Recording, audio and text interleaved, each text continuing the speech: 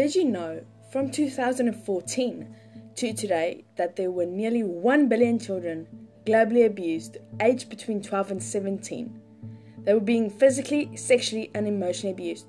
Also, people tend to use other types of violence to abuse these children. Approximately 5 children die every day because of child abuse. 1 out of 3 girls and 1 out of 5 boys will be sexually abused before they reach age 18. Hello, my name is Danielle Darth and I'm a high school student at Rosehill College, and today I want to talk about children being abused and what effects it has on them. We can help children by giving them a safe space to live. Give their parents parenting lessons and make sure the children have someone to talk to always. It is important that we give these children these things just to make them feel safe and so that they can talk to other people about what they're going through. So there are a few problems in today's society of these children being abused, and I would like to discuss 3 of them. Firstly, some children grow up in a rough neighborhood, and this is a major problem in child abuse. Like, for instance, flinching as a gunshot whizzes past your window, covering your ears when a police car races down your streets, the sirens blaring, walking past a drug deal on your block, or a beating at your school. That does not sound like fun, now does it? Just imagine what these children go through every day. According to The Conversation, one of the resources I'm using, they say, researchers know from decades of work that exposure to community violence can lead to emotional, social, and cognitive problems. Kids might have difficulty regulating emotions, paying attention, and concentrating at school. Over time, kids living with stress of community violence may become less engaged in school, withdraw from friends, or show symptoms of post-traumatic stress, like irritability and intrusive thoughts. In short, living in an unsafe community can have a corrosive effect on child development. One way we can resolve this problem is by making sure those children find a safe place in a safe neighborhood to grow up in. In the future, these children will be able to focus more on schoolwork and worry less about being abused or having gunshots close to our window. I don't want that for me.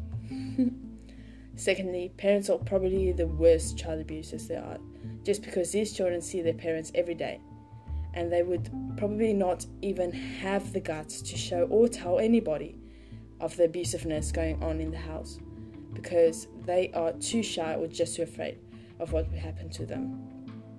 By using a help guide as my resource, I found this.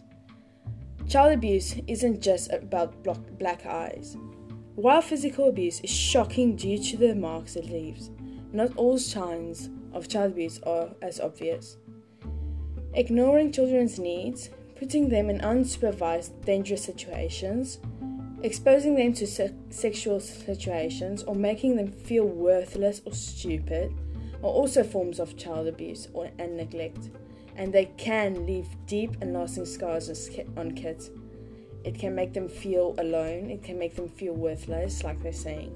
So regardless of the type of abuse, the result is serious emotional harm. But there is help available if you suspect a child is suffering from abuse or neglect. It is important to speak out. By catching the problem as early as possible, both child and abuser can get the help they need. Just call Childline or Child Services to help these kids. To start, it's important to separate the myths from the facts about child abuse and neglect. Myth: most child abusers are strangers. That is not true.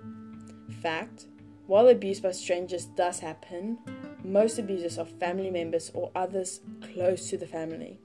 The children being abused regularly know their perpetrators, so that's why it's important, if you suspect something, to communicate with other people.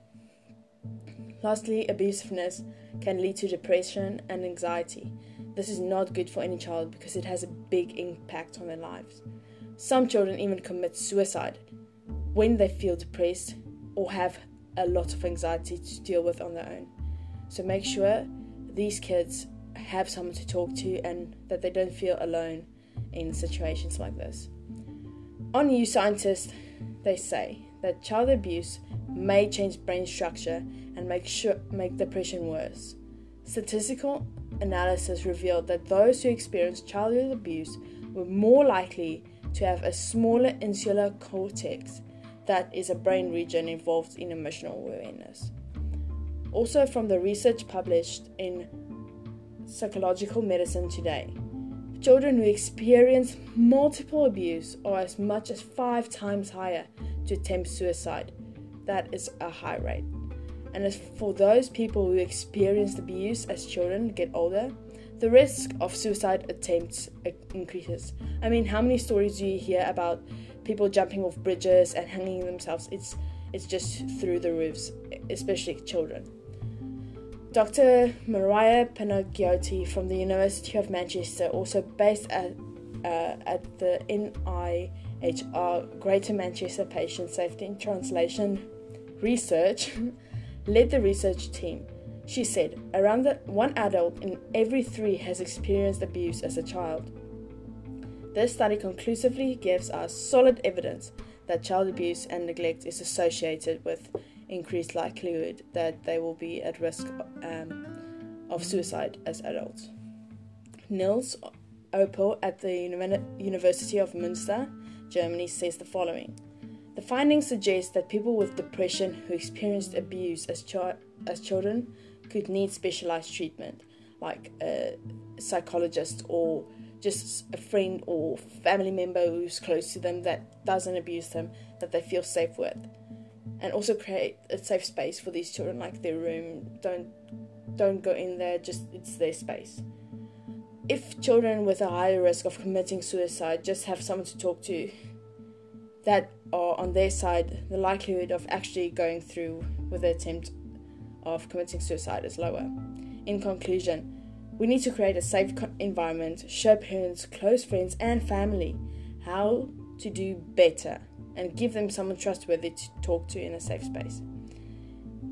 If these solutions are met, child abuse rate will lower drastically in the next few years, and suicide attempts will lower as well. So thank you for listening, and I hope this touched your heart as much as it did mine.